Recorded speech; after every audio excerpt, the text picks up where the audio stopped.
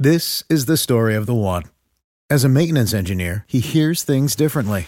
To the untrained ear, everything on his shop floor might sound fine, but he can hear gears grinding or a belt slipping. So he steps in to fix the problem at hand before it gets out of hand. And he knows Grainger's got the right product he needs to get the job done, which is music to his ears. Call, click Grainger.com, or just stop by. Grainger, for the ones who get it done. Attention BetMGM customers. Have a friend who loves sports as much as you do? Here's a chance for both of you to earn a $50 bonus when they sign up through BetMGM's Refer a Friend program. Just sign into your BetMGM account and click on the Refer a Friend program to send your friend a message inviting them to register a new account in the same state you use BetMGM in. Once your friend signs up and makes a deposit, they'll receive a $50 bonus. And once your friend places a bet with their bonus and the wager is settled, you'll receive a $50 bonus as well. Share the excitement and get a $50 bonus every time you refer a friend to BetMGM. Visit BetMGM.com for terms and conditions. Must be 21 years of age or older to wager. Ohio only. New and existing customer offer. All promotions are subject to qualification and eligibility requirements. Rewards issued as non-withdrawable bonus bets. Bonus bets expire in 30 days. Please gamble responsibly. Gambling problem? Call 1-800-GAMBLER in partnership with MGM Northfield Park. Winning comes in all shapes and sizes. Every day there's an opportunity for a win, just like scratchers from the Virginia Lottery. Everyday grab and go, everyday giftable, everyday fun. It's where anticipation meets instant gratification. And they're satisfying to scratch, no matter the outcome. Like the new Virginia Lottery Scratcher Colossal Cash. It's loaded with $100 to $500 prizes. Now, that's an everyday win. Drive to the nearest Virginia Lottery retail location and pick up a scratcher today. Odds of winning any prize, 1 in 3.21. Whether you're buying a new car or used one, it's a big investment, which is why you should choose Pennzoil Platinum. It helps extend the life of your engine and protect it up to 15 years or 500,000 miles, whichever comes first, guaranteed. That's because Pennzoil's base oil is made from natural gas and 99.5% free from engine clogging impurities. The proof is in the Pennzoil. Enrollment required. Keep your receipts. Other conditions apply. See pennzoil.com/warranty for full details. Find it at Firestone Complete Auto Care.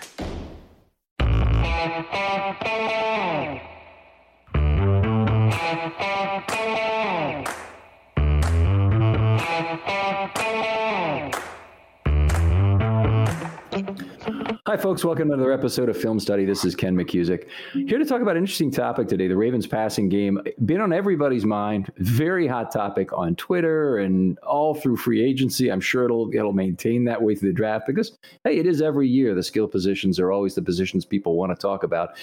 Here to talk to me about the Ravens passing game is Zach Blewett. Zach, how you doing? I'm doing great, Ken. Thanks for having me. All right. Now, people can find you on Twitter. You're fairly active at Ravens. Is that correct? That's right. I use Twitter mostly to follow news, get updates real time, and tend to tweet and comment when I get fired up on a particular game or topic. Yeah. It's very easy to pick out people who really know football from things they say on Twitter, because a lot of Twitter is non-measured comments, but there are a lot of other people who really try and say, but if that were true, then this wouldn't be true, kind of thing. And I immediately saw that in Zach, and I said, well, this is somebody we want to have on a short.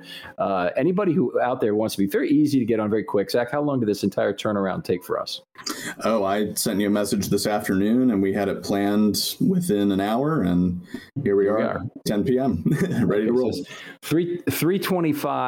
We're recording this. Things may change, although this will be out fairly quickly, next few days anyway. But things always may change on the free agency front in the meantime.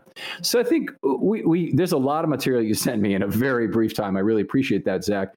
I normally ask for like 3 bullet points to have a 15-minute discussion or something. I immediately saw from the material you sent me, this is going to be a longer discussion. So we're going to break this up into 2 podcasts. And the first one is the Where Are We Now of the Ravens passing game. So why don't you start us down that track, and I'll kind of ask questions as you go. Yeah, absolutely. So, I think that, I got a little bit fired up about this topic. We've been seeing a lot on Twitter.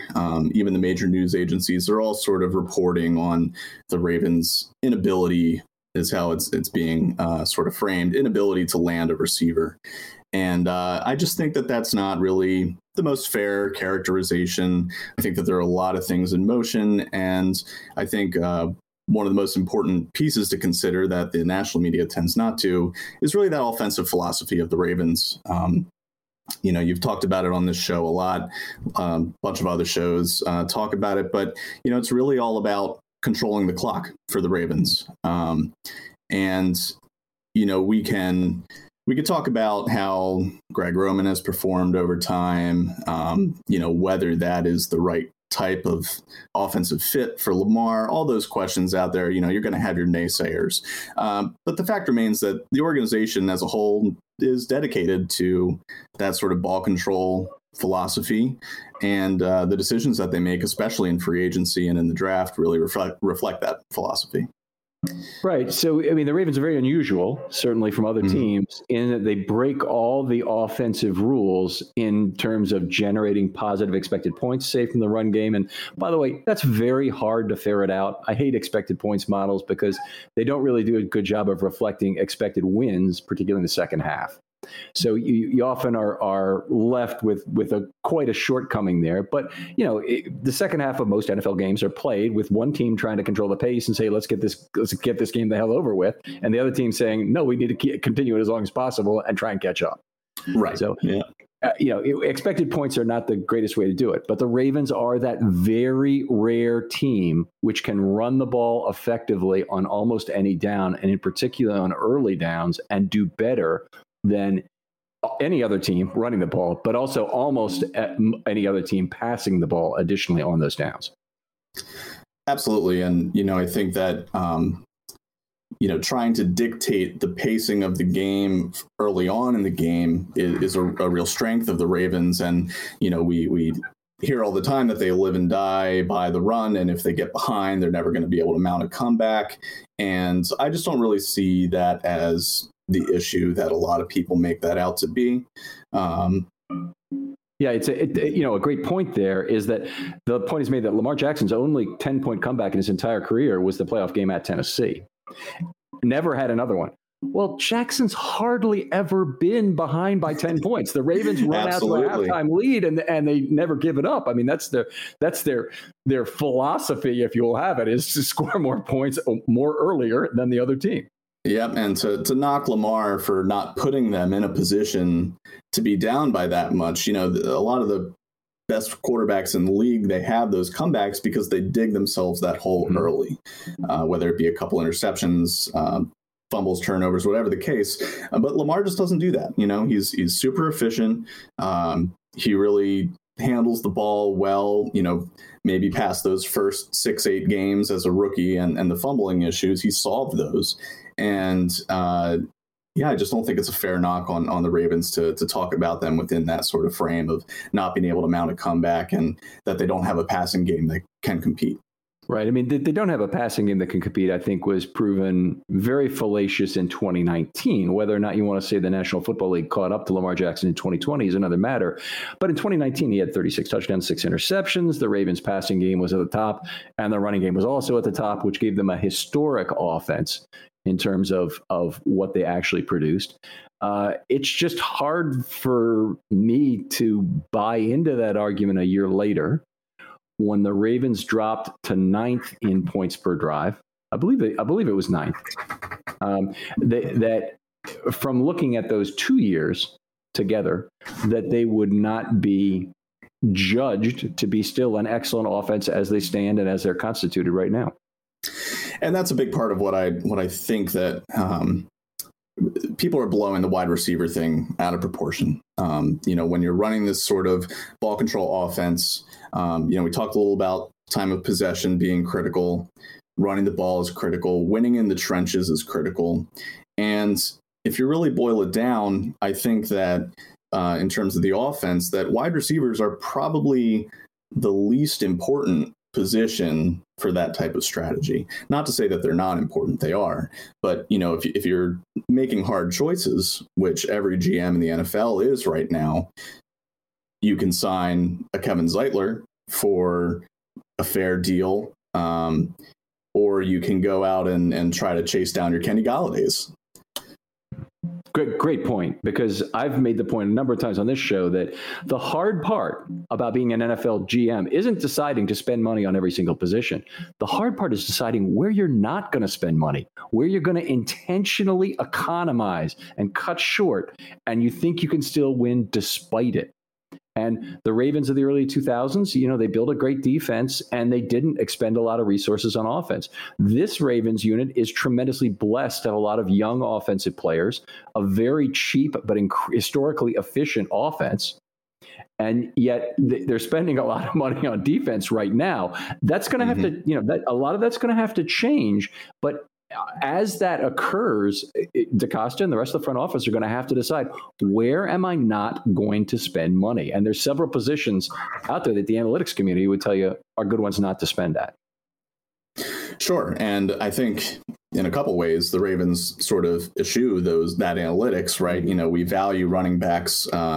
We value some of those positions that maybe teams don't, but we're also trying to do some things that most teams don't. Different. And you might even be seeing a shift here early in free agency, a little closer towards the Ravens' way. I mean, you see the Patriots signing 2 top flight tight ends.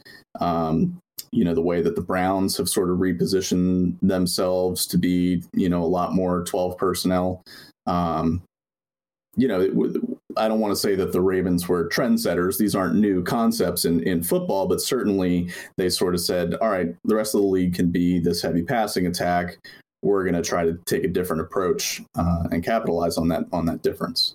Yeah, they're very different because they can go all the way from 22 or 21 personnel. 22 is probably the heaviest you get, really, to 13, and show so many different looks out of that and threaten you in so many ways on the field that don't require a wide receiver to be part of that threat, other than oftentimes as a run blocker. Absolutely, and that's one of the things that skipping ahead here, I think that a lot of people really, we live in the world of fantasy football, especially on Twitter, right? People just don't value that element of the game that wide receivers bring. And so really, I think, hopefully in this session, we could talk about that philosophy a little bit more. And then I really want to dig in, like, what do we already have? What pieces of this offensive philosophy do we already have?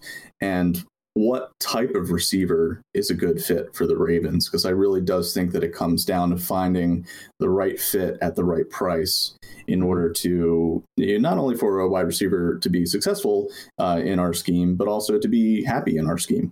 Right. Yeah, I would agree with that wholeheartedly. Lots of interesting stuff there you said that could be unpacked, but I'm going to let you unpack some of it one point at a time.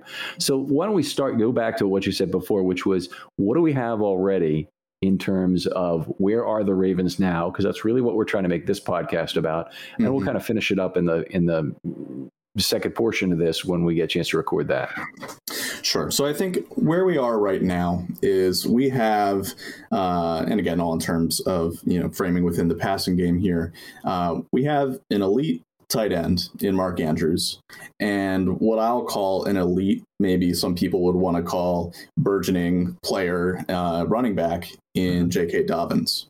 And I think that having that nucleus, those electric players in addition to Lamar, really, that should be the focus of the passing game, the tight ends, and expanding on the role of the running back. I think you can see from 2019 to 2020, the areas in which we took a step back, especially in terms of efficiency, how that really correlates to the loss of Hayden Hurst, not having a real second weapon at tight end behind Mark Andrews.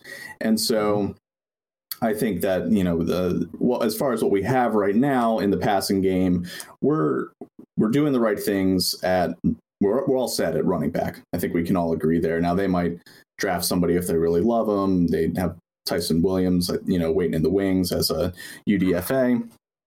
But I think that the tight end can definitely be improved.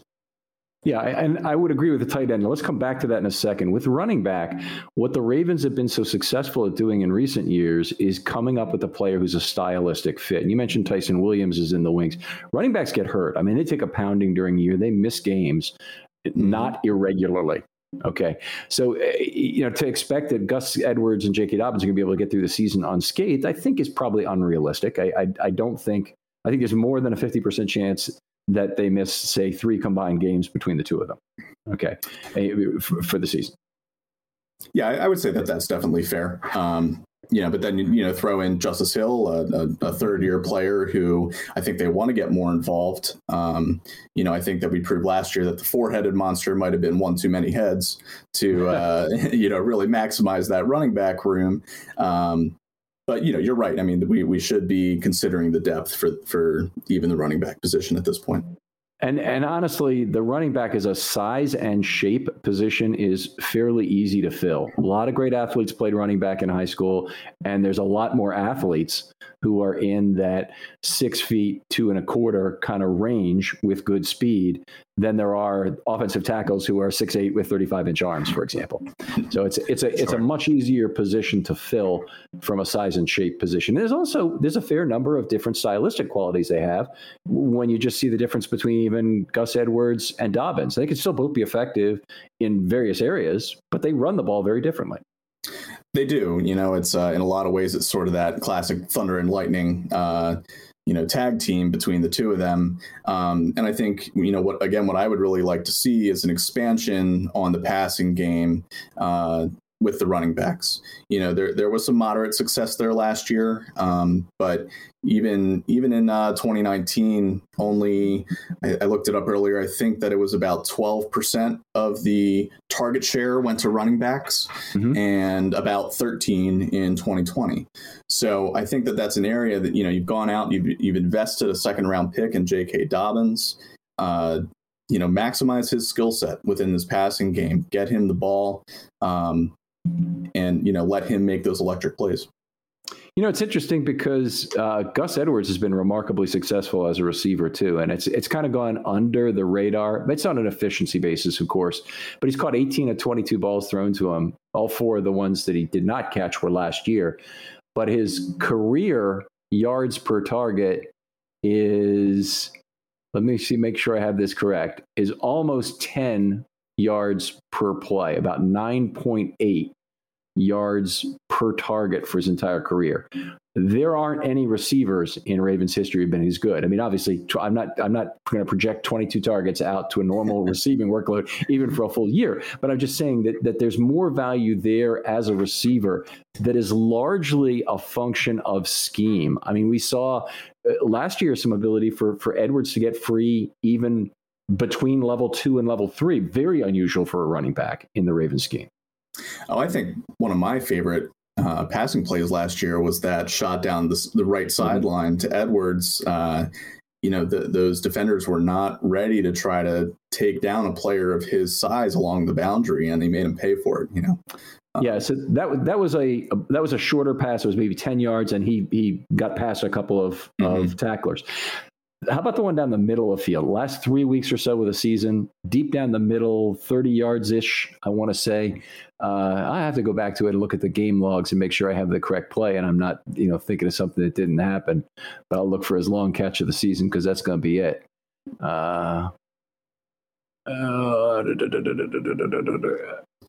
Okay, I'll look at it. You please continue on with your next point. I'm sorry to Sure. block you off on Edwards here. No worries. So I guess the main point there is I do think that there is an opportunity to expand the passing game within the running back room, whether it's Dobbins, Edwards. Obviously, Hill has some of that ability. That is an opportunity for Roman to, get a little bit more creative, I think, in the way that you get some of those quick hitters. If we're moving on to tight ends, like I said, we have an elite player in Mark Andrews. He is Lamar's go-to guy. Nothing's going to change that at this point. He's either going to lead the team in targets or be very close to it. I think he was second to Hollywood by a little bit this year. But, he's the safety blanket. And Boyle, when he's healthy, is a reliable pass catcher. I think a lot of people don't value that quite as highly as his blocking, which is easy when he is the best blocking tight end in the NFL. But he's made some pretty clutch catches. He makes himself open to Lamar when plays break down. So he is a great 1B in the Ravens tight end offense. But I think that they're missing that second pass catching tight end element. And you saw that in a pretty steep drop off in tight end targets from 2019 to 2020. So, I'm looking for the Ravens. I think that they, going into 2020, they thought they would use Pat Ricard a lot in more of a tight end role, which they did to some extent, but maybe not as much as we were thinking that they might. I think that they need to go out and get a true pass catching tight end, and you already see them starting to make some of those moves. The offense was certainly very efficient down the stretch. They played, some weaker defenses, but they played some weaker teams in general in those last 5 games when they thoroughly dominated. But the one thing that really showed up was the Ravens didn't quite know what to do with the extra tight end position slot that was not there. So they tried Metzger a lot as a 6th offensive lineman. They tried Bredesen some as a 6th offensive lineman.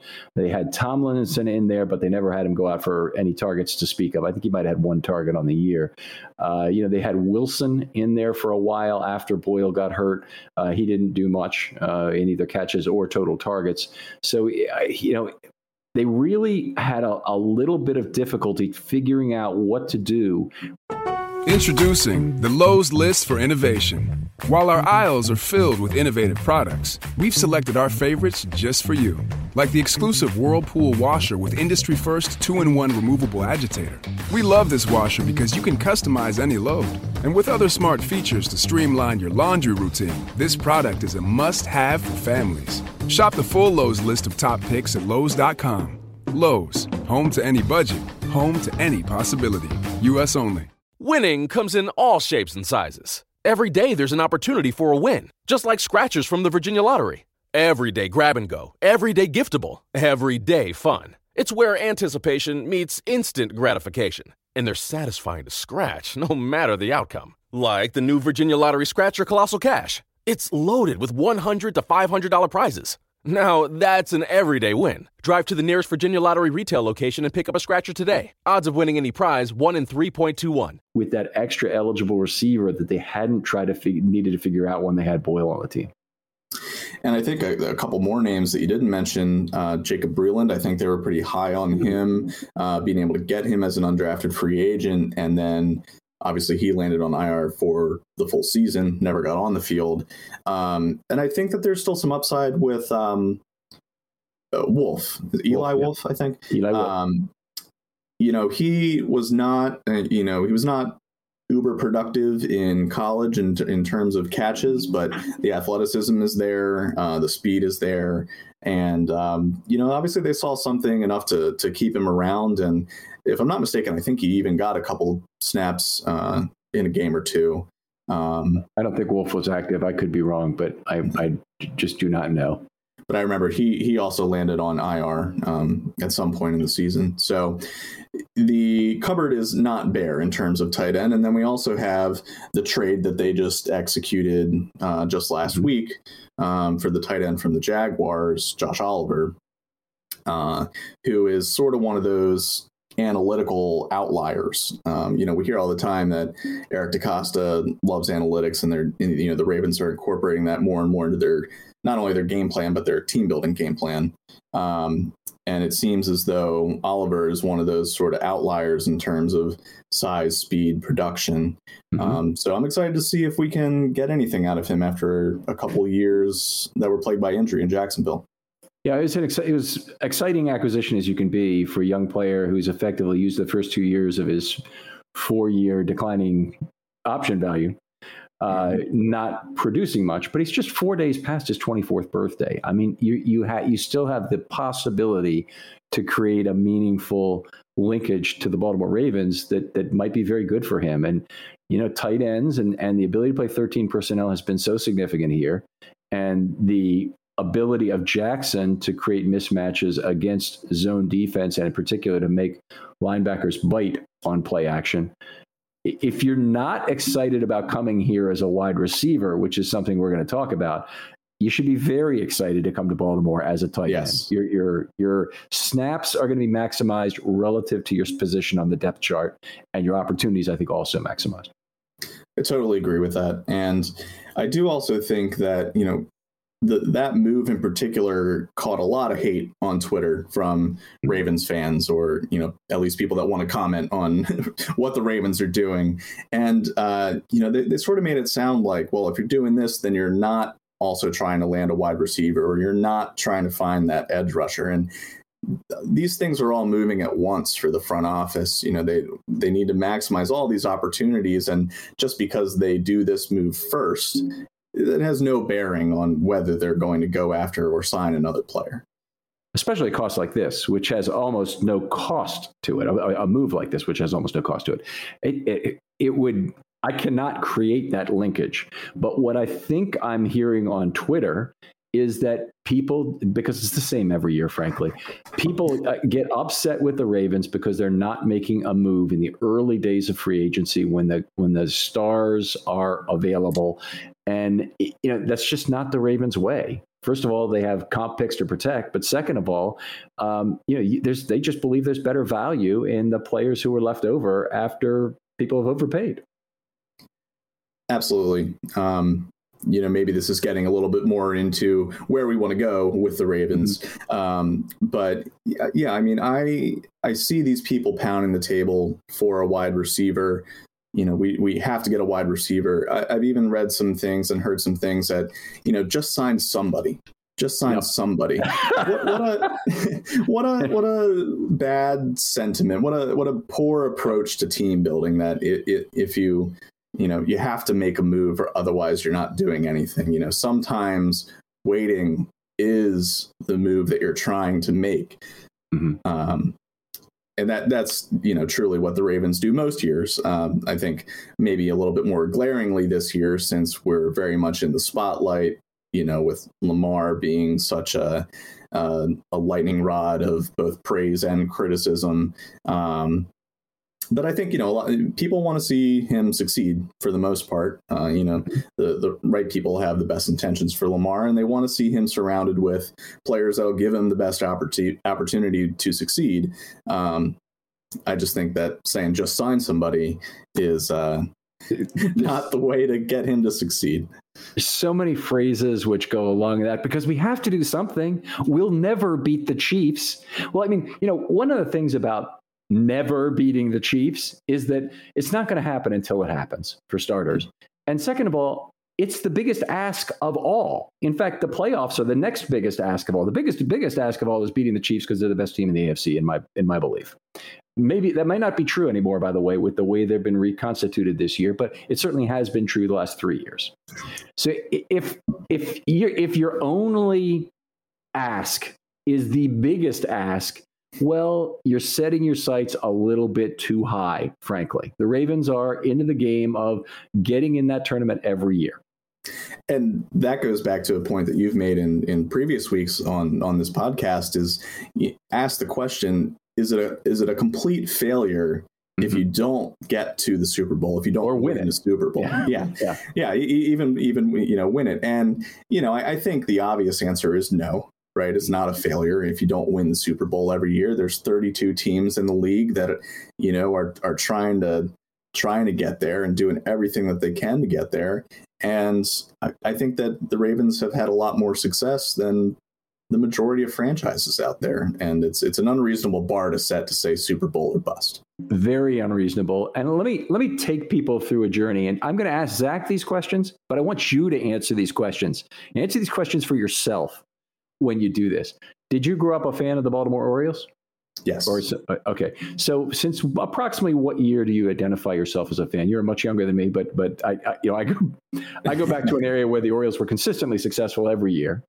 Yeah, I was a little bit after that. I mean, I was starting to really back in Little League in the 90s is when I was really getting into baseball. So you basically are a Camden Yards era Orioles fan. Yes. Okay.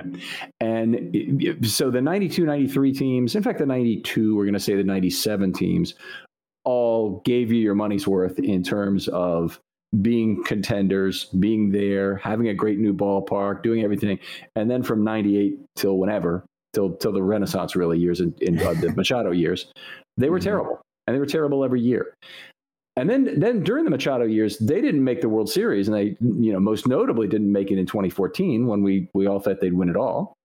Yes. But I definitely don't look at the 2012 to 16 Orioles and say that was an abject failure, even though they had only 3 playoff appearances.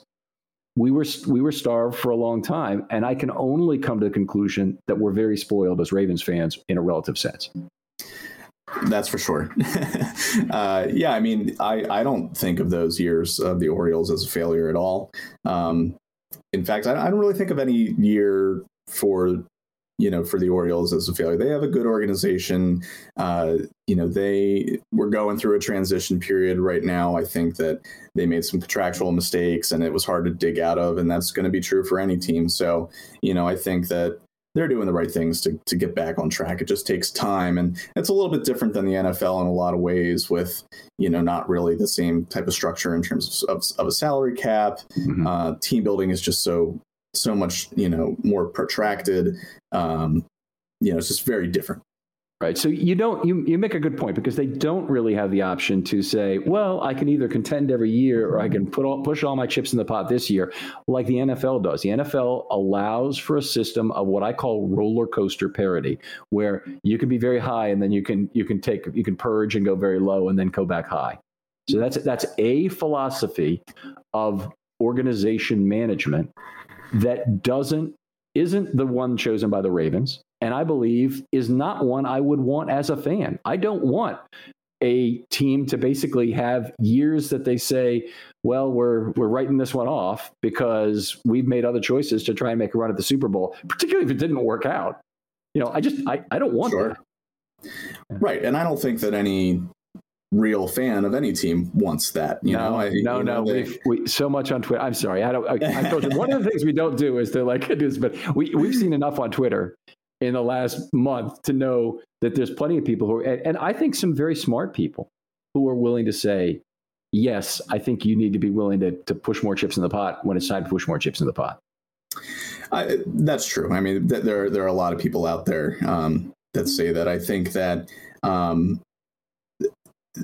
some teams have had success doing that. I mean, look at the Buccaneers, right? They thought they were in a good position that they could take their roster, and if they added a Tom Brady, now granted they added a bunch of other pieces as well, major pieces, but they sort of did make that turnaround in one season. But I would say that, that's not very typical. The teams that try to make that push, it doesn't work very often.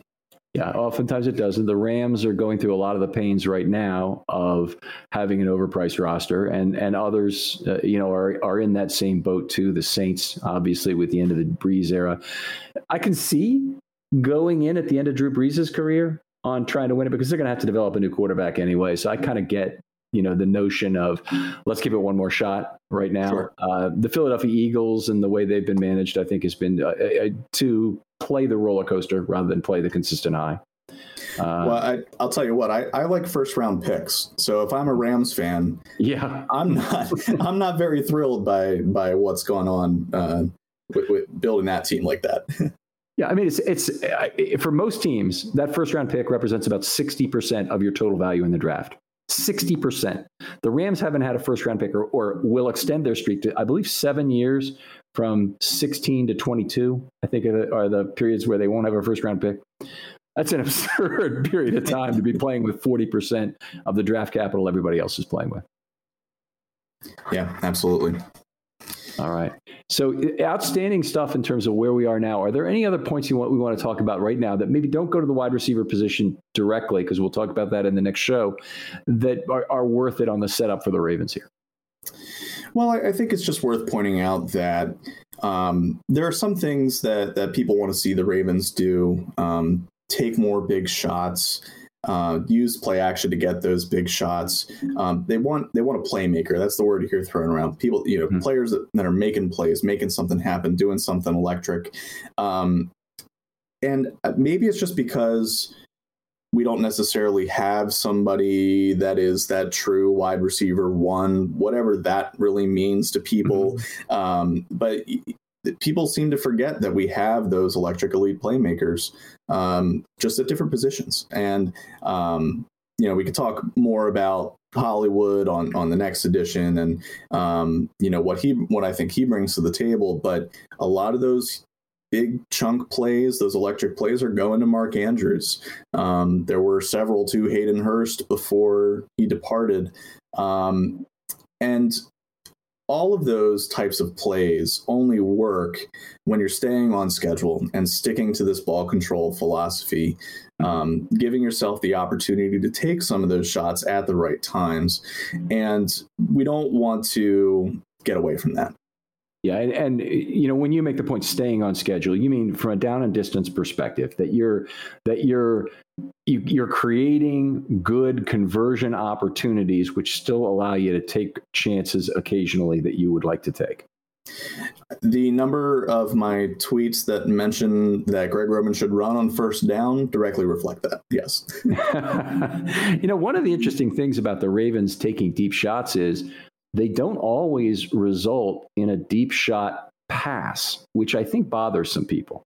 But, a lot of the Ravens' big run plays are zone scheme or sometimes a man scheme where the play breaks down over time.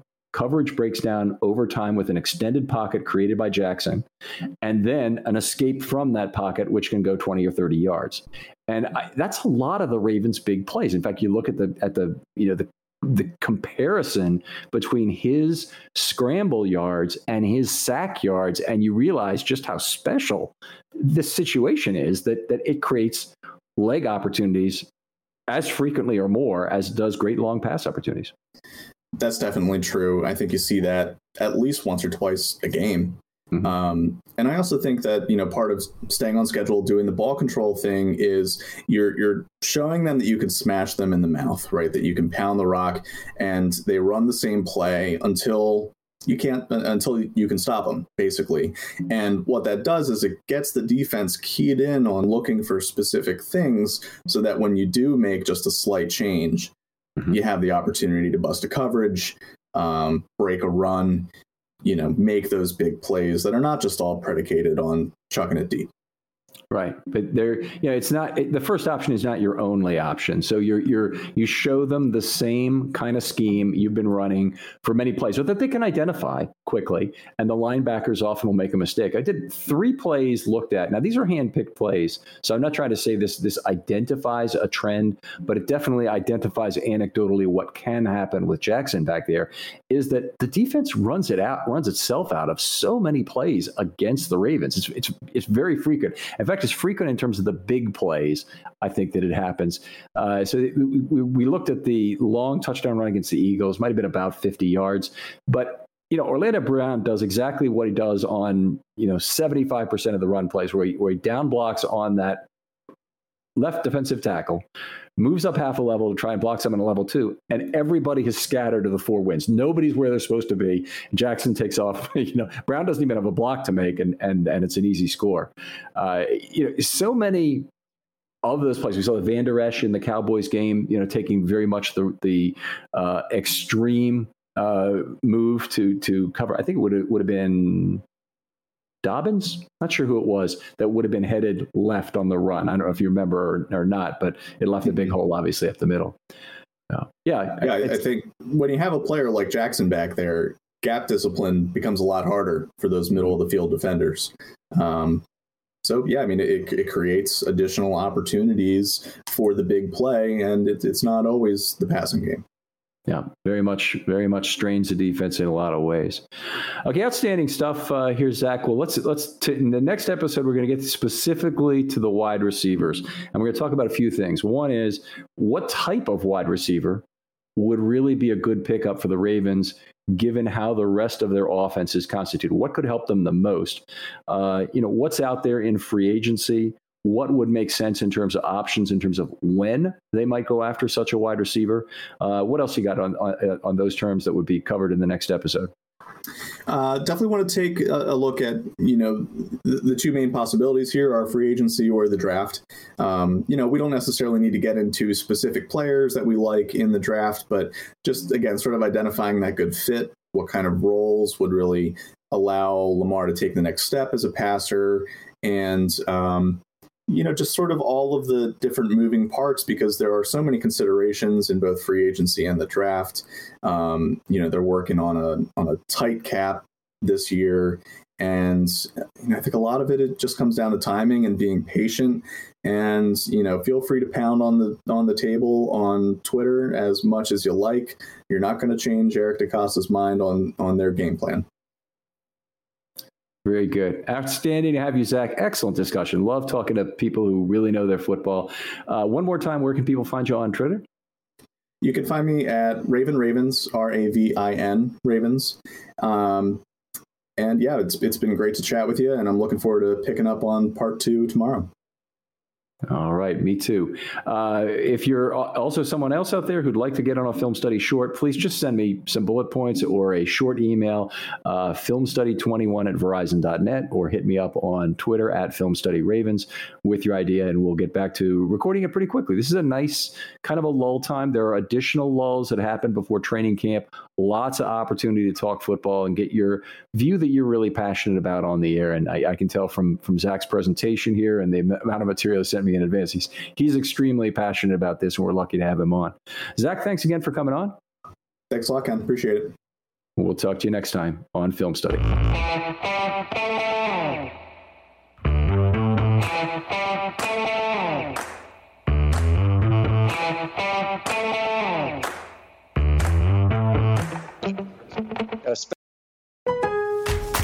At Lowe's, we're your go-to for great gardening values every day. That's why we've lowered our price on select bagged mulch, now starting at just $2.88 a bag. Mulch helps prevent weeds and retains moisture, and when you put it down around trees, shrubs, and flower beds, you'll see how beautiful it makes your outdoor space. Just in time to welcome back family and friends. Shop online and pick up in store. Lowe's, home to the best part of summer. Selection and product availability vary by location. While supplies last, U.S. only. Excludes Alaska and Hawaii.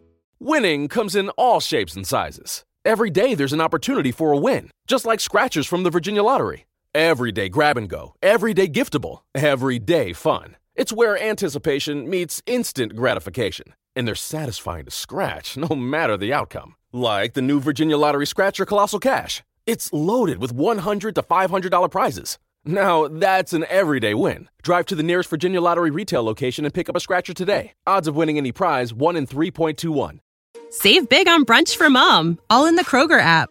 Get half gallons of delicious Kroger milk for $1.29 each. Then get flavorful Tyson natural boneless chicken breasts for $2.49 a pound, all with your card and a digital coupon. Shop these deals at your local Kroger today, or tap the screen now to download the Kroger app to save big today. Kroger, fresh for everyone. Prices and product availability subject to change. Restrictions apply. See site for details.